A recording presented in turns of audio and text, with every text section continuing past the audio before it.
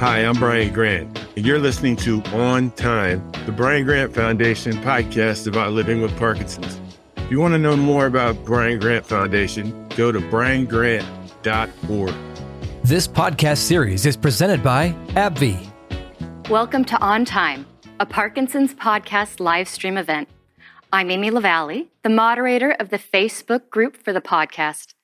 Like Brian, I was diagnosed with young onset Parkinson's disease in my 30s.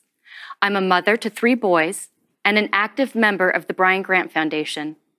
Hopefully you've all had a chance to listen to On Time. All 4 episodes are available at briangrant.org/podcast, as well as on all the major streaming services. We also have a Facebook group where we talk about the issues that are discussed in the podcast. Hello to all of our Facebook friends who are joining us tonight. If you'd like to join the group, you can find the link at briangrant.org/podcast. Thank you to everyone who submitted a question for tonight's program. You can still submit questions through the chat function, and we'll do our best to get to them this evening. I'm joined in the studio tonight with Brian Grant. Our co-host, Heather Kennedy, and special guests, Amber Husford and Kevin Kwok, will be joining us tonight to answer your questions. But let's start with a couple of questions for Brian that came to us from our friends at Russellville Park and Infinity Rehab. The first question is, Brian, what is your why? Can you tell us a story behind your foundation? Yeah. When I was diagnosed, like most of us, it was a shocker. Didn't know really what to do than to have a pity party for a couple years. But once I got over that, I was watching Michael J. Fox, Muhammad Ali, and the work that they were doing in the community. And I knew I had a platform, so I definitely wanted to join the fight against Parkinson's. When you look back, were there signs or symptoms that you dismissed but were related to your diagnosis? There definitely were symptoms. I was joking with somebody the other day, and I told them, man, my last 2 years in the league, that was all Parkinson's. It wasn't my age, but you know what? My knees were gone. Everything was pretty shot by the time I got to my last 2 years. But I noticed I couldn't jump off my left leg. I started feeling a bit uncoordinated, and then the depression, that was the thing that really did it. How did you explain it at the time? I really couldn't because, like I said before, I kind of thought it was just getting older, being older, playing in a young NBA. But, little skin twitches, not being able to jump off the left leg, those things answered it. Brian was joined by co-host Heather Kennedy for the podcast. Heather was diagnosed with young onset Parkinson's in 2011 and is the founder of Kathleen Kiddo, an advocacy site offering resources and connection through social media. Let's welcome Heather. Hi, Heather. Are you there? Hello, Heather. Where are you joining us from tonight? Good to see you. Where are you joining us from tonight? The East Bay near Oakland, California. Well, thank you for joining us. We have a few questions for you and Brian. One of our listeners had this to say. Listening to the podcasts are so helpful and relatable. I feel a sense of validation knowing I'm not a Parky freak by hearing other stories that echo mine. My question for you is it therapeutic for you both to share as well? I'll let you start. The reason I started this Kathleen Kiddo and writing and all the things about Parkinson's was not because I thought I was the only person suffering, but because when I wrote and put it online, I got a lot of writing back. People saying, well, it was the equivalent of the message in a bottle. I couldn't believe how many people could relate. And I felt less alone. So yeah, it was sort of a symbiotic, mutually beneficial relationship that we've had with the entire community. And we're all together in this. Yeah. And for me, it was, really helped. It was tough. It took some time before I really got relief from things. And that really started happening when I meet other people with Parkinson's and started talking to him, and I knew that that's what I wanted to do. Yeah. I felt like a release when I told people that I wasn't hiding anything more, and it was a release that it's just I could be open about it. Absolutely. Another question that came in is, I'm grieving the loss of the person I used to be. How do you deal with this, Heather? I'm furious. It fuels my workouts. I compete with myself. I used to teach dance, specifically hip hop. I used to go out and try to do karaoke. I wouldn't do those things as much. Now I might do the robot. And it's kind of frustrating to think about how much we've lost. It's a constant stream of loss with a degenerative condition. And yet, the way that we have been humbled and we can now slow down enough to see that everybody hurts from something is invaluable. It's like going to a meditation retreat for the rest of your life. You have to stay present and in your body. You have to be here now to be able to be in service. So it's like, I'm angry, and yet I'm happy because I have a purpose of writing and helping, and I get to hang out with Brian. I mean, how can I be that angry, and Kevin and Amber, so. Do you want to answer that? Yeah. First of all, I can tell you that's a true statement, because Heather came to my 50th and she was doing the robot all over the place. It was fun.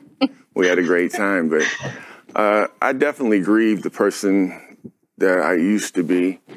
And whether I had Parkinson's or not, I think that was going to happen to me just because I played basketball all my life. And when it came to an end, it came to an end. But not being able to be in control of my body is something that keeps me grieving it.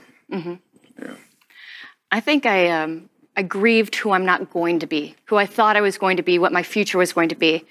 That's what I grieve. Well, Heather, what you were saying it makes a good segue into our next question is, do you find that any good has come from your disease? Do you want to elaborate on what you were just saying? I've always been resentful of the phrase, the silver lining, or you look for the good in everything, or just be happy, that toxic positivity. So I don't want to sound like a Pollyanna here, but I feel like the ego gets crushed. People with Parkinson's are really quite beautiful in that they are humbled and more present. I've learned so much from this disease. It just is. I can fight with it and go kicking and screaming, or I can accept life as it is right now, and it's constantly changing state, and just go with it. So it's made me a kinder person because it slowed me down. So that's probably the best part of this. And I get to meet people all over the world. I have a new family. It's kind of cool. Yeah. Brian, what good has come from your disease? I like to think that I've always been humble, but there was definitely another level of humility that came out. And as Heather just said, just the people that you meet along the way. I mean, I've got very good friends who have Parkinson's, and I know there's a community of people out there that I can always reach out to, and they know they can reach out to me. And that's been a big positive. Yeah. Let's also check to see if any questions have come in through our chat.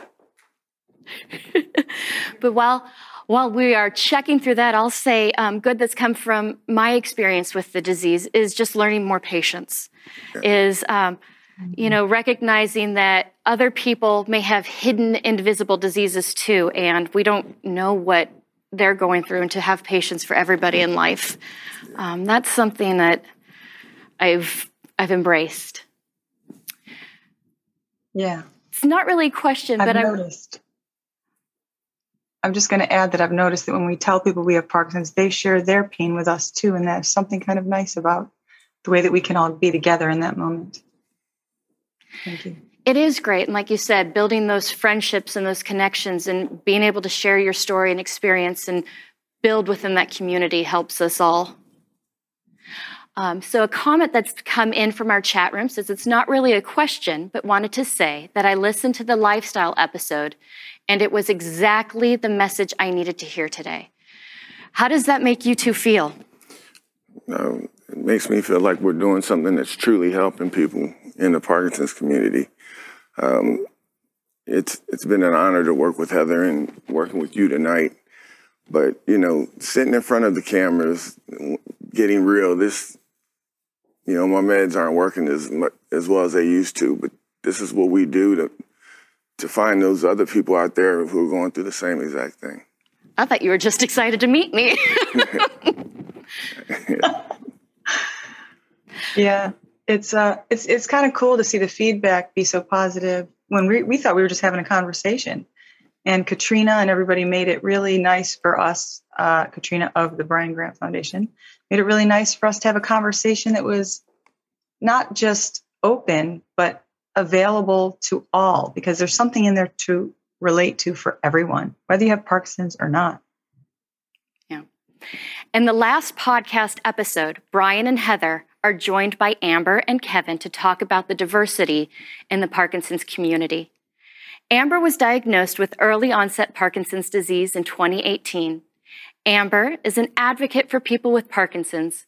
She uses dark humor and sarcasm to increase awareness of living through young onset Parkinson's by her wildly followed TikTok page at Not the Fake Amber.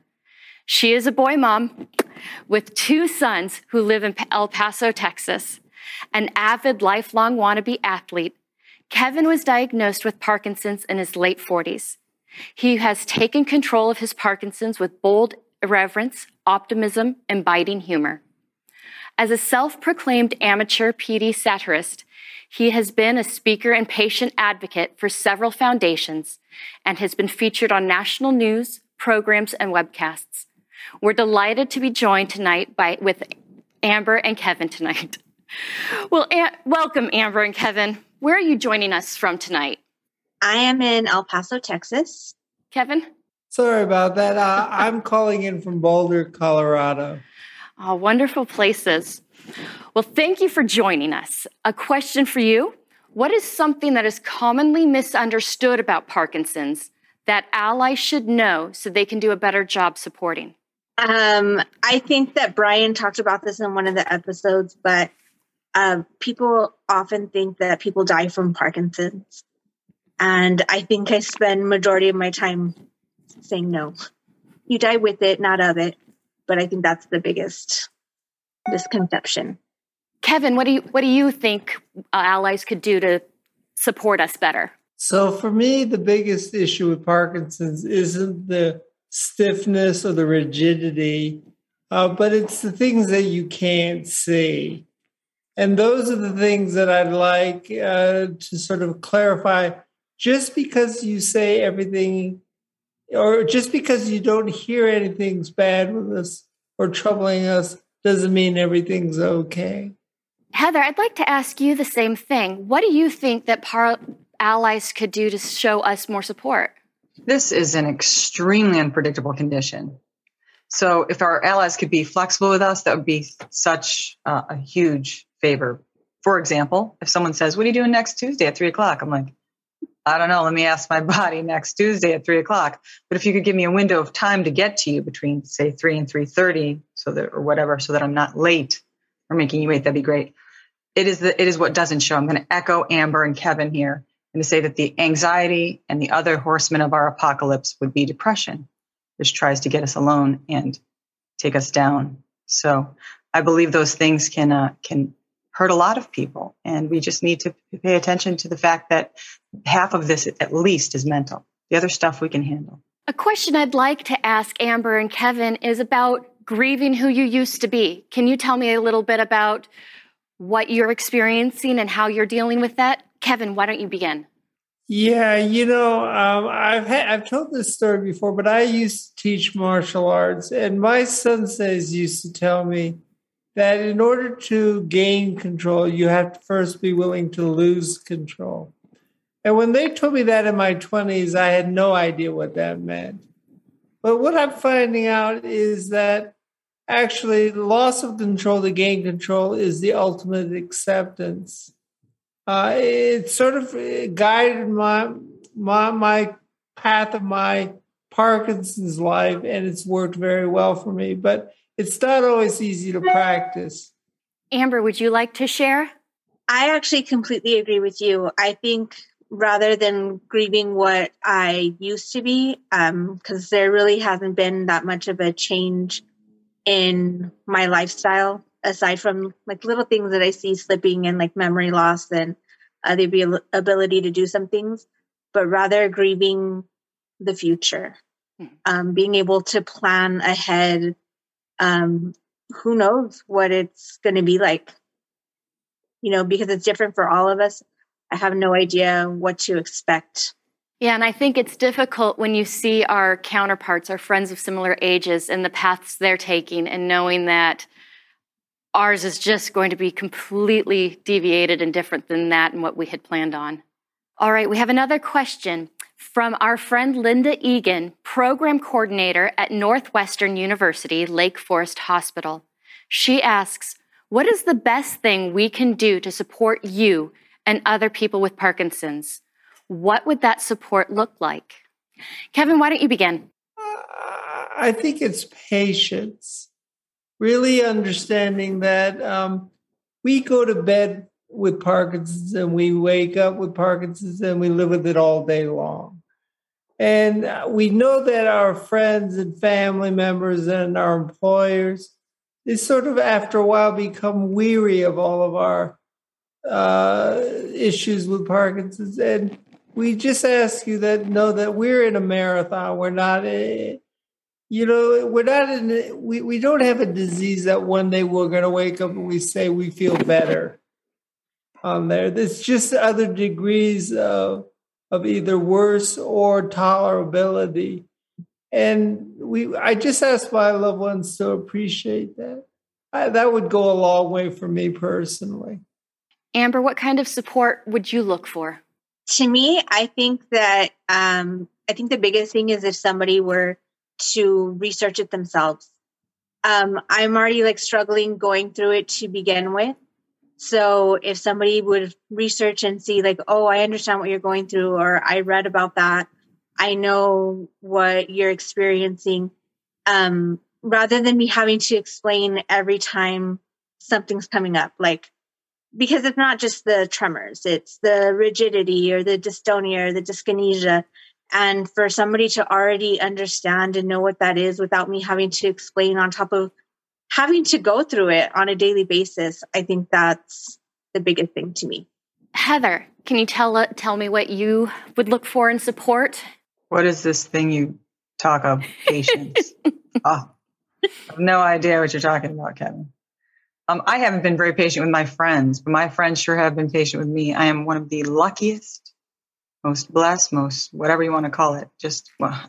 I'm so grateful. My friends and family have been amazing, especially my friends who are nearby and who've literally picked me up off the floor, helped me bring in groceries, run errands for me, come over and cleaned my house, helped me out during surgeries. I have an amazing community of friends all over the world, and they always say, what can I do for you in the moment? Or, hey, how are you today? Simple as that. It's nothing special. And again, I don't think that I'm special because of Parkinson's. In fact, what I'm struggling with is how Parkinson's is like a werewolf that bites everybody around me. So I'm trying to manage my own chronic pain in that way. That's what I'd like to focus a little bit more on, because it causes trouble for family. Brian, what kind of support would you look for? I'm going to echo the word patience, because it's hard sometimes, especially as you start to progress more. And I'm going through that right now. It's hard for others to have patience for me, because a lot of people close to me know that I don't like to ask for help. Being an athlete, I always felt like I could conquer and do what needed to be done. But now I'm in a situation where I'm going to need help. You got 5 guys on the court. It takes 5 guys to get that win. It takes a community of Parkinson's patients, family members, friends, to be able to get through this disease each and every day. Well, the next question is one I really am excited to hear your guys' answers, because I need the tips. We're talking about fatigue. How do you deal with fatigue? Amber, tell me what you do. I think you just push through. I can't even say. I work full time. I'm a single mom. You just have to do it. I don't have any tips or tricks. I wish I did. So if anybody else has insight into this, I would love to hear it. All right, Kevin looks like he's got the answer. What's your secret? Intravenous caffeine. I have coffee around the clock. One of the things that I've really learned to appreciate and respect is what the value of a good night's sleep is. And I used to be the kind of person that would stay up all night long in college and go to class in the morning and just be fine. I'd be at the bar in the afternoons, and life was good. I could operate on 3-4 hours of sleep. Today, I really push for better quality sleep. And it's not easy, but I think it's just so important and so underappreciated. Again, what is this thing called sleep? I mean, I don't know about you guys, but it's hard to turn your brain off. You know, you get in bed and you're like, remember that thing I did in 3rd grade? Maybe I should say sorry for that. You know, remember all the things you've forgotten through the day? Yes, exactly. We all have these active minds, but our bodies, it is the equivalent of that sleep paralysis. If anyone's ever experienced that, or maybe runner's rigor mortis, your brain is still fully engaged, but your body's like, nope, no more, done, fin. So I would say fatigue, I can fall asleep doing anything, and I do mean anything. And that can be taken quite personally. But I think what happens is we don't stay under. So we're not getting that real rest. I have to, for me to stay awake, I have to look for something to really look forward to, like this, you know, some fun times with friends, or an engaging meal, or a really exciting film, you know, some new music, maybe even a little walk or a workout. Yeah. I have to look forward to something, to really be excited about it, like something special. And every day has that. It's everywhere. How do you battle fatigue? I'm going to go with coffee, too. I'm going to buy stock in Starbucks, I tell you. I drink it so much. But, you know, the coffee helps, but it's not always going to give me the result that I want. Trying to get a good night's sleep always helps with me. I've been through, 3 or 4 weeks of insomnia before, and it's hell because you don't get any sleep. You're like a zombie and you're frozen. But for the past year and a half, I've had some really good sleep, and my dreams are so vivid that a lot of times I wake up and think that I'm in the dream still. So I have that same experience. My tricks with fatigue is I almost categorize it as different as being tired. It's just that bone dense exhaustion. I need that daily nap, that power nap. I turn on unashamedly the Nintendo, the TV, say, kids, entertain yourself.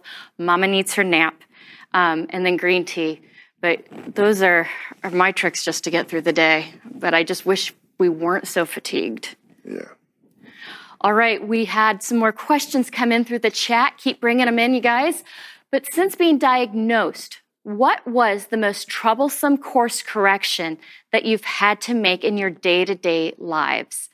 And I see Heather's eyes rolling. She's chomping at the bit. Heather, why don't you start us off? Admitting that I am disabled has been extremely difficult for me. I try to take on everything. I say, yeah, sure, I can handle that. Yeah, sure, I'll do that for you. Yeah, sure, I'll show up at this time and that time. And then I realize I can't even do half of the things I used to do because I'm moving so slowly. If you've ever seen the Carol Burnett show, and this is for you older folks, I'm kind of like moving at the speed of Tim Conway, the slow fall down the stairs. So if I say I'm going to meet you in a few minutes, just remember that's probably like 30 minutes to get my shoes on alone, poking myself in the eye with the mascara. I just can't get moving. So, it's been a challenge to admit that I can only do 1, maybe 2 things a day. That's it. That's all I got.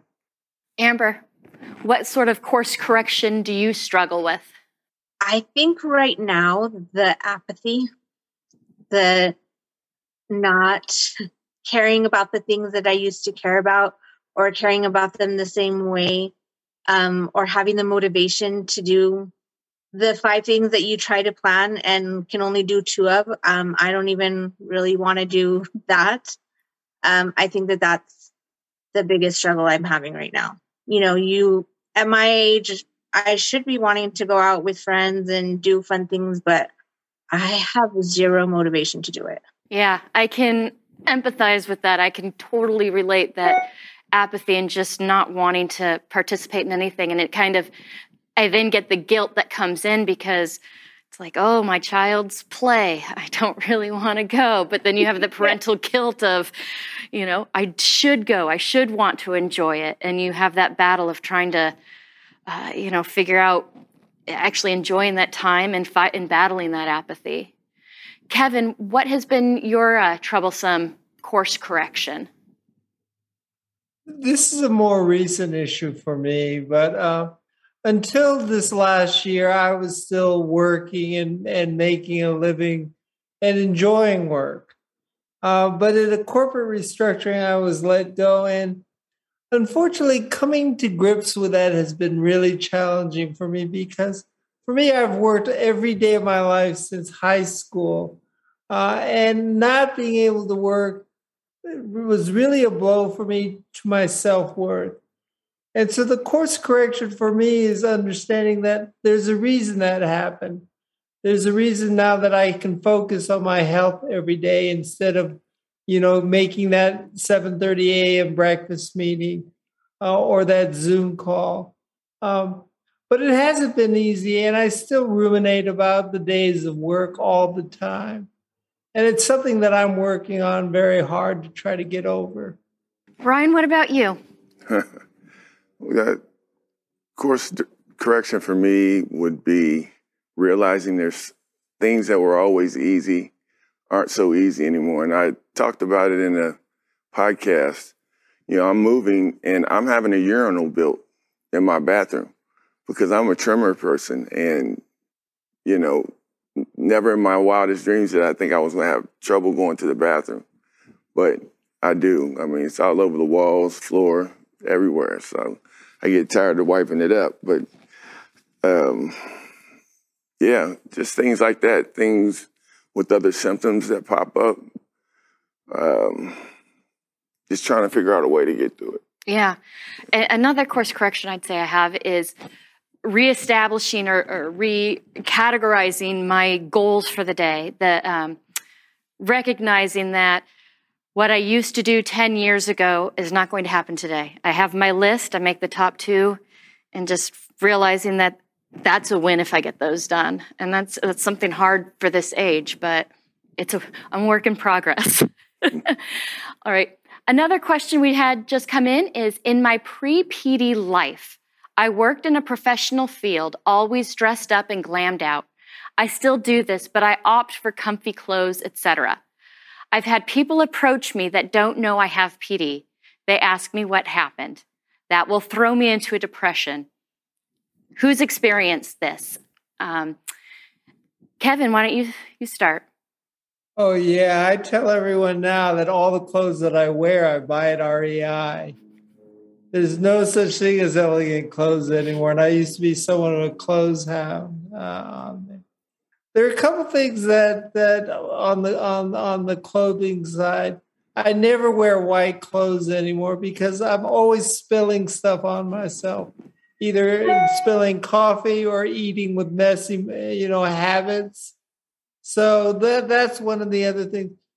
But there's also a good side to living a life where you just are relaxed. So in a way, I'm trying to turn this situation of enjoying clothes to now enjoying comfort. Oh, I'm right there with you. I think this is the first time I've worn jeans in 3 years, and the only reason is because a lot of people can see me. I'm like, when I got this, I was like, I just want to be comfy, and I know, Brian, you agree too. Absolutely. You want me to go? Oh, yeah, go ahead. Yeah, I mean, you're going to see me in sweats more than jeans. This is like a special occasion. That's why I got the jeans out today. But, I definitely like being comfortable. And there are so many things that we have to do and go to. Don't have to, but we do. Like other galas and events. And if I could wear a tracksuit to that, I would definitely wear a tracksuit to that. But just trying to make that transition from wearing a tracksuit to wearing a suit to go to a gala. I'm getting twisted up over there. Well, and I think too, tying a bow tie on a tuxedo, forget it. When you have Parkinson's, it doesn't work. Well, I think too, I kind of put on the air of I'm pulling out the Parky card, and those people may not know I have Parkinson's, but in my head I do, and I'm just like, I kind of say, shush to you. I have Parkinson's, and I feel great, and I look great to me, and I brush off their opinions. So I try not to let the outside people in and bother me anymore. Heather, have you experienced this? Yes. I'm really into adaptive situations, adaptive clothing, adaptive shoes, like, the Kizik's that we tried on the other day. And I've kept my hair short just because it's easy. I can just kind of wake up, put some product in and kind of do this instead of the long hair that I used to have that was taking so long and I would get it highlighted and everything. Forget about it. I mean, you can be vain and have Parkinson's, sure. I mean, come on, but you cannot worry too much about how you appear to others. So I would say that when someone tells me, oh, you look so tired, or what happened to you? I'll be like, I know, right? You should see the other guy. What are you going to do, Like, and we age too, and that's okay. I'm looking forward to my face turning into crepe paper. It's going to be awesome. And Amber, with your gorgeous hair, have you experienced this? Fabulous. I mean, there's things that I miss. I miss wearing heels, which you can't do when you can't balance or you have trouble walking or you shuffle.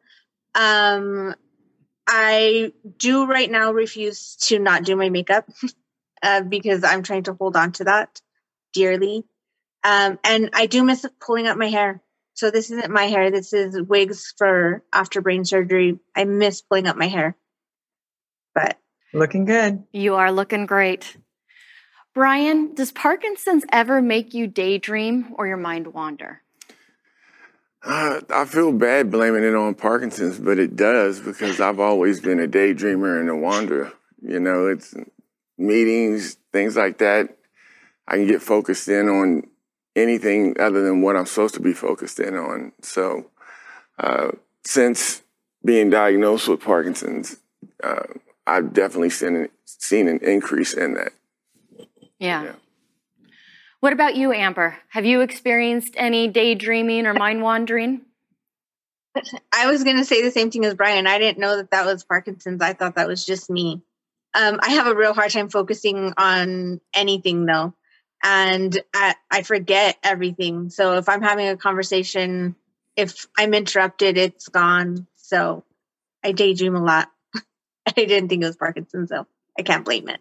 I especially find that my level of fatigue affects that. The more tired I am, if somebody's talking at me, I have zoned out. I don't know what you're saying, and I've forgotten all words coming out of my mouth. What about you, Kevin? I'm sorry, what was that? I wasn't listening or thinking what you were saying. Exactly. Thank you for proving our point. No. The point where I've also been a frequent daydreamer. I think for me, the thing that really started to alarm me was certain medications that I was taking was making it worse than just daydreaming. I was just fixated and ruminating on things and couldn't get my mind off that. And that to me is a very dangerous state to come from. So I think there are degrees of daydreaming and obsession, and you got to be careful that it doesn't turn into that obsession.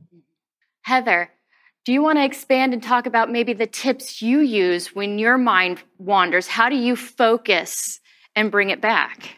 I don't focus at all. In fact, I tend to go with the flow of whatever's right in front of me, and whoever is right in front of me. They're going to get my absolute attention, and my attention's about the length of maybe like a goldfish, just keep swimming. Who are you again?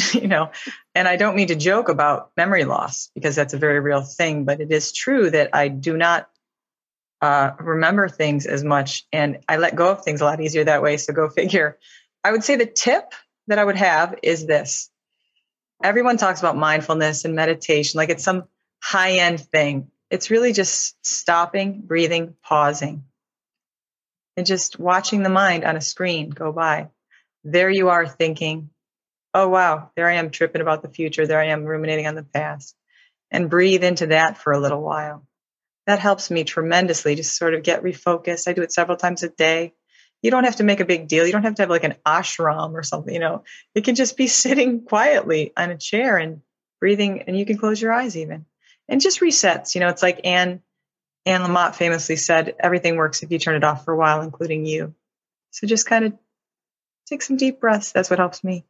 Amber, how do you deal with your apathy? Do you have any tips?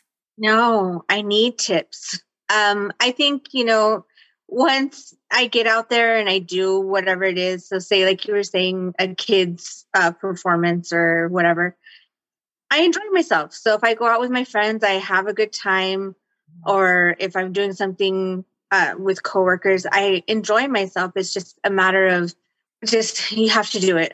Just get up, you have to do it. And then I usually have a really good time. So I think that's the only thing, just push yourself to do it.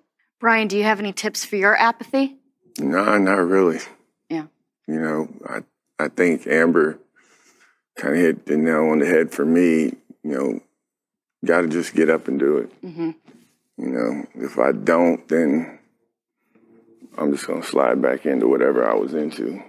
I think that's one of the biggest hurdles I wish our allies would understand too, bringing it back to one of the earlier questions, is what we wish our allies knew and how to support us, is that apathy, it's a real thing. It's a very huge, burden to overcome, to know that you want to, but you just can't, and you want to. Things that I've found helpful for me is, again, list. I write down so many lists. I have so many notebooks tucked in different areas of the house, and kind of just initiating like, okay, step 1, get dressed. Step 2, brush my teeth. But that helps me to initiate my motion for the day. And then something that makes me excited, big earrings, bright lipstick. It gives me that little boost of feeling better, even if it's I'm doing dishes. I'll put on my wedding tiara and pretend I'm Cinderella. But that helps get over that apathy because it makes it a little more fun for me. So we are going to go back and talk about some of the symptoms and signs that you dismissed when you were diagnosed. I asked Brian, but I want to come back and ask you guys. When you were first going through your diagnosis process and you look back on your pre-PD life, what signs and symptoms did you have that you're now going, I know what that was? Heather, why don't you start? Yeah. Well, it's funny. Kevin and I just talked about the pre-Parkinson's personality changes. And one of those things that I noticed is I became less patient, more impulsive. I kind of stepped out of who my normal range of comfort was much more often. And I did some things that I believe now, looking back, were probably hurtful to other people, because the body knew that things were changing and those boats weren't docking in the neurology area. So I think probably I became a little wild. And when I tried to pick up my violin to play, vibrato has a certain look to it, and I couldn't move my hand. And I thought it was because I had been fighting in the UFC, not in the cage or anything like that, but we were doing some sparring. I thought I had a neck injury. So I just ignored it for years. And the doctors kept giving me, medications for my mood. Like, you hysterical woman, you must be in your head. Turns out it was in my head, but we did ignore a lot of signs. The stooping, my neck started to hurt, and leaning forward, my posture was off. And I was just really depressed for years before I got help. I mean, the people that were around me, God bless them, if they're still my friends, boy, did they earn that space in my life. So yeah, we do tend to ignore things. Kevin, what signs and symptoms did you dismiss? Well, now again, I'll break it out into the motor symptoms, and then I'll also talk a little bit about the non-motor symptoms. I think for me, the motor symptoms were always, as someone who's always been very physical in my life, I thought I could work through them, right? I thought, I'm just not working out enough, or I just have to spend more time in the gym and I'll get through it. So that was sort of my dismissive sign on those things. But I mean, I used to send people ahead of time to meals so I didn't have to walk with them on the streets to the restaurant because I would do a lot of avoidance games. But getting back to what Heather was saying, I think if I really reflect back on the past, it was some of the behaviors. Dopamine is a pleasure-seeking hormone. And when you start losing that, you start doing things to grasp onto it. And so I think that was some of my behaviors that were very hurtful to other people were based on that grasping, for one last thrill or one last go at it. And I really regret those. Amber, would you like to share? My major symptom was the tremor. And so initially my dad had to push me to go because I was like, maybe it is anxiety or maybe I just had too much coffee because I can't drink coffee. It makes my tremors so much worse. But also I remember when my son was little, he would tell me that they were not scratch flops. They were flip flops because I would drag my feet. So that was probably something that I ignored. And that was probably something related. Yeah, mine was I was pregnant with my third son. And I was starting to get the tremors and twitches in my toes. But I explained I was pregnant. Baby sitting on a nerve, that's what's going on with my body. But afterwards, it was the extreme anxiety. I knew something wasn't right. I was always a pretty active person. Go out, any adventure, take it on, I'll bring it on, I can do it. And all of a sudden, I was in a ball in my kitchen crying because I couldn't make dinner, and I knew something wasn't right. How are you afraid of your disease progressing, Brian? I definitely have fear of where I'm going to be at in the future with this disease because I've met so many people in different stages in their life. We're all different, but we all end up dealing with it kind of the same way. I'm sorry. It's like anything else. I mean, I could be afraid and worry about it, but it's going to do what it's going to do. So long as we are out here doing what we need to do, whether it's exercise, nutrition, learning more about this disease, the drugs that help us, then for me, I think that'll push some of the fear to the side. Yeah, you don't want to waste your good time, your present time on fear. No. But for our panel right now, what is something, I don't know if I necessarily like the fear, but what is something that does give you anxiety about this progression of this disease? I mean, let's be real, we all worry about it. Kevin, why don't you start? Yeah, my neurologist asked me this, and all of us, I think, or at least I know several of us on this panel have all been divorced. And I told my neurologist, she was one of the first people I mentioned to that I was going through a divorce. Her comment, she asked me the same question, what do you fear? And so what I said to her is, I fear the unknown and the fear of growing old alone. And what was her response was laughter, which just cracked me up because she said, Kevin, knowing you for these several years, you're the last person I can ever imagine in the world being alone. And so if you fast forward several years from the divorce, I now have a wonderful girlfriend who's so supportive. I feel very lucky in my life. So that fear played itself out even in a better way for me in some respects. Amber, is there anything that you fear about the future? I was going to say, I've been single for 10 years and I didn't even think of that. That's like off the plate for me. To me, it's the fear of the unknown, not knowing how to plan. I mean, are you going to get to enjoy any sort of retirement? What's it going to be like with my kids when they have kids? Am I going to be able to help them in any way or be involved? Yeah, there's so much. Yeah, I'm right there with you. I've got a lot of fears and, again, this guilt of, me, will I be able to go back to work? Am I going to work? What can I do?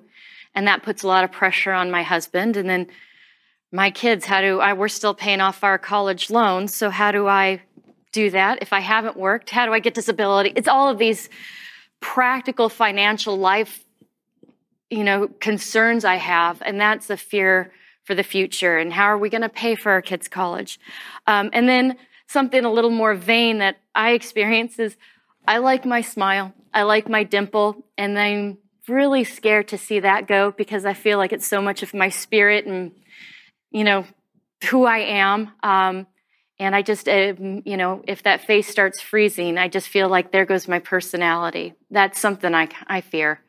Heather, what about you? Yeah, just to add on to what you just said, I would definitely say it prevents us from being able to communicate with the outside world. And being isolated is a feature of this disease that is actually the killer, the real one that takes us down.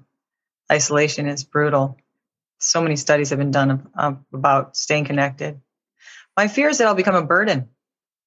A few of us on this panel have watched people that we love die.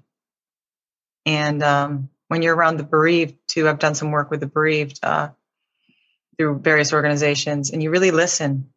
Their regrets are that they didn't love more, or they didn't reach out more, they didn't connect more, and destroy the barriers between us. That for me is what I'm afraid of, that I won't do that in time. And that I'll never finish my books. I have like 17 books that I want to publish. It's about time to get them done, Come on, Kennedy, let's do this thing. So, I do have some fears, but being a burden is definitely the number one. Kevin, you'd have something you'd like to add? Yeah, I was just having a conversation earlier today with a friend of mine, Davis Finney, who lives here in Boulder and lives next door. We were chatting because I broke my rib the other day, which is really painful. And it was doing it probably in a way that I was over pushing myself. And someone else came up to us and says, "Now you should probably stop doing anything where you can fall." And my comment, which Davis overheard, was that I don't fear falling, but what I fear is the day that people don't let me fall. And so for me, that means that I've hit the end and people just are trying to put me in a cocoon. And to me, that's a fearful stage to be in. Mm-hmm. That is a fearful stage to be in. I highly doubt that you will be let to fall, though. You're going to be surrounded by this wonderful, beautiful community. You fall and people will pick you up, right? Yeah. And or you fall and it's part of your course of disease and you get yourself up. Yeah. So that's the thing that I worry about is now that means I'm approaching late stage. Yeah. Yeah. That's right. Nobody puts baby Kevin in the corner. I mean, nobody. That's never going to happen. What good has come from your disease? Amber, what good has come from this for you? Meeting all these people. I would have never imagined the opportunities it's opened up to meet different people. I will say I'm very shy and introverted. I'm not one for speaking in public. But since I got on TikTok, that has definitely changed, which has made things easier in life just to talk to people that I would have never imagined in a million years. But I mean, I'm sitting here with all you guys, and that would have never happened before because I was boring. I mean, I still am, but. You're not boring, Amber. What about you, Heather? Or I think we already asked you that, didn't we? Kevin. I just want to give a quick shout out to Mike, who runs another podcast with me, because he's the one who found Amber. And he's like, you have to see these TikToks. She's so entertaining and so much fun. And it's always different and a different message. And so I would say, we can just keep things fresh together like that. That's pretty cool. Anyway, just wanted to add that. Well, one thing that's good that's come from this disease for me is also recognizing just to take advantage of the opportunities life gives you. Don't just sit on the bench and let it pass before you. It's, again, getting over that apathy, but just saying like, heck, I'm not going to sit back. I'm going to take that trip. I'm going to enjoy myself more because I have this Parkinson's card that gives me the permission to do that. So we are going to be coming to an end soon, but I wanted to ask everyone, What is one thing you would like a newly diagnosed person to know? And Brian, we'll start with you. The thing I'd want someone who was newly diagnosed to know is that they're not alone. That's the biggest thing, because I knew coming in that there were two big celebrities in Michael J. Fox and Muhammad Ali that had it, but I still felt alone because I felt like no one in my family had the disease and was just trying to seek out. But definitely that they're not alone. Yeah. What about you, Amber? What is your advice to somebody who's been newly diagnosed? Try to be positive. I know it's a really difficult disease, but a positive attitude actually really makes the world of difference. And it's not a death sentence. You can still live a really fulfilled life. So, like you said, get out there and do it. Kevin, what is your advice? Yeah, I'm with Brian on this one. It's that there are people who've already walked in our shoes, and you can learn from those people. And don't be afraid to reach out to them, because it's people like us that help other people when we tell our stories. And so they become the next generation to help someone else. And it's just part of that cycle until we one day find a cure. Heather, what would you tell a newly diagnosed person? Our community is worldwide. It is rich in all kinds of human resources. You will learn more from your peers than from anyone else because you are around them more. If you attend the events, and I highly recommend you do, like the World Parkinson's Congress, the Davis Finney events, the Brian Grant events, Michael J. Fox has events, APDA, Parkinson's Foundation. There are tons of opportunities to get out there and meet people. I don't care if I have to marine crawl, I'm getting there. And so that's what I would say. Stay connected, stay involved. And remember, service to others is the best we can do. And it will keep, like I said, it's a mutually beneficial situation. So just stay here now. Don't disappear. And my advice would be give yourself the grace and the kindness. It's a battle, but you have a support system. You have a community. We will get through it. You may not be the person you were planning to be or thought you'd be, but you're going to be the person you're meant to be. So just be kind to yourself. Now, sadly, we're coming to the end of our hour. This went by really fast, and I had such a wonderful discussion with all of you, and I wish we could talk longer. But I want to thank our guests tonight and everyone who joined us. If you've listened to the podcast, we'd appreciate it if you'd take a moment to rate and review us. And as we prepare for our next season, please share your comments and feedback with us at info@briangrant.org. Until next time, thank you so much and have a great night. The Brian Grant Foundation provides tools to improve the well-being of people with Parkinson's. You can help us make a difference in the lives of people with Parkinson's by donating online at briangrant.org. AbbVie is dedicated to helping people with Parkinson's get more on time in the day. AbbVie is the presenting sponsor of this podcast series. Visit briangrant.org/podcast to learn more. And a special thank you to Raphael Sadiq for providing the music for this podcast. This podcast is produced by Brian Griggs and Griggs Productions. Learn more at griggsproductions.com.